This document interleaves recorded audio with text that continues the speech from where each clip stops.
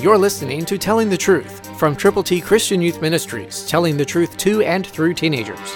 Here is Triple T founder George Dooms. Believe on the Lord Jesus Christ. Listen very carefully. You are about to hear the greatest need in the world. God's Word says, "But even if our gospel is veiled, it is veiled to those who are perishing." That's 2 Corinthians 4:3 New King James.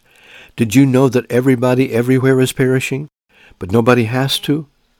God is not willing that any should perish, but that all should come to repentance. Jesus died after living perfectly.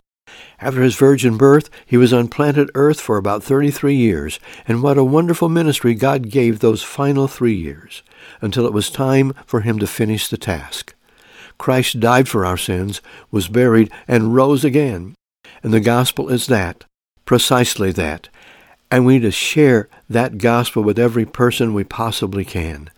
God will make you usable, and he will use you if you are willing to help those who are perishing not to perish, but to have life that lasts forever. Will you go with the gospel today? Pray, read God's Word, and then share God's Word, his plan of salvation. God bless you as you go with his good news. Romans 3:23, Romans 6:23, John 3:16, Romans 10:9 and 10. Christ through you can change the world.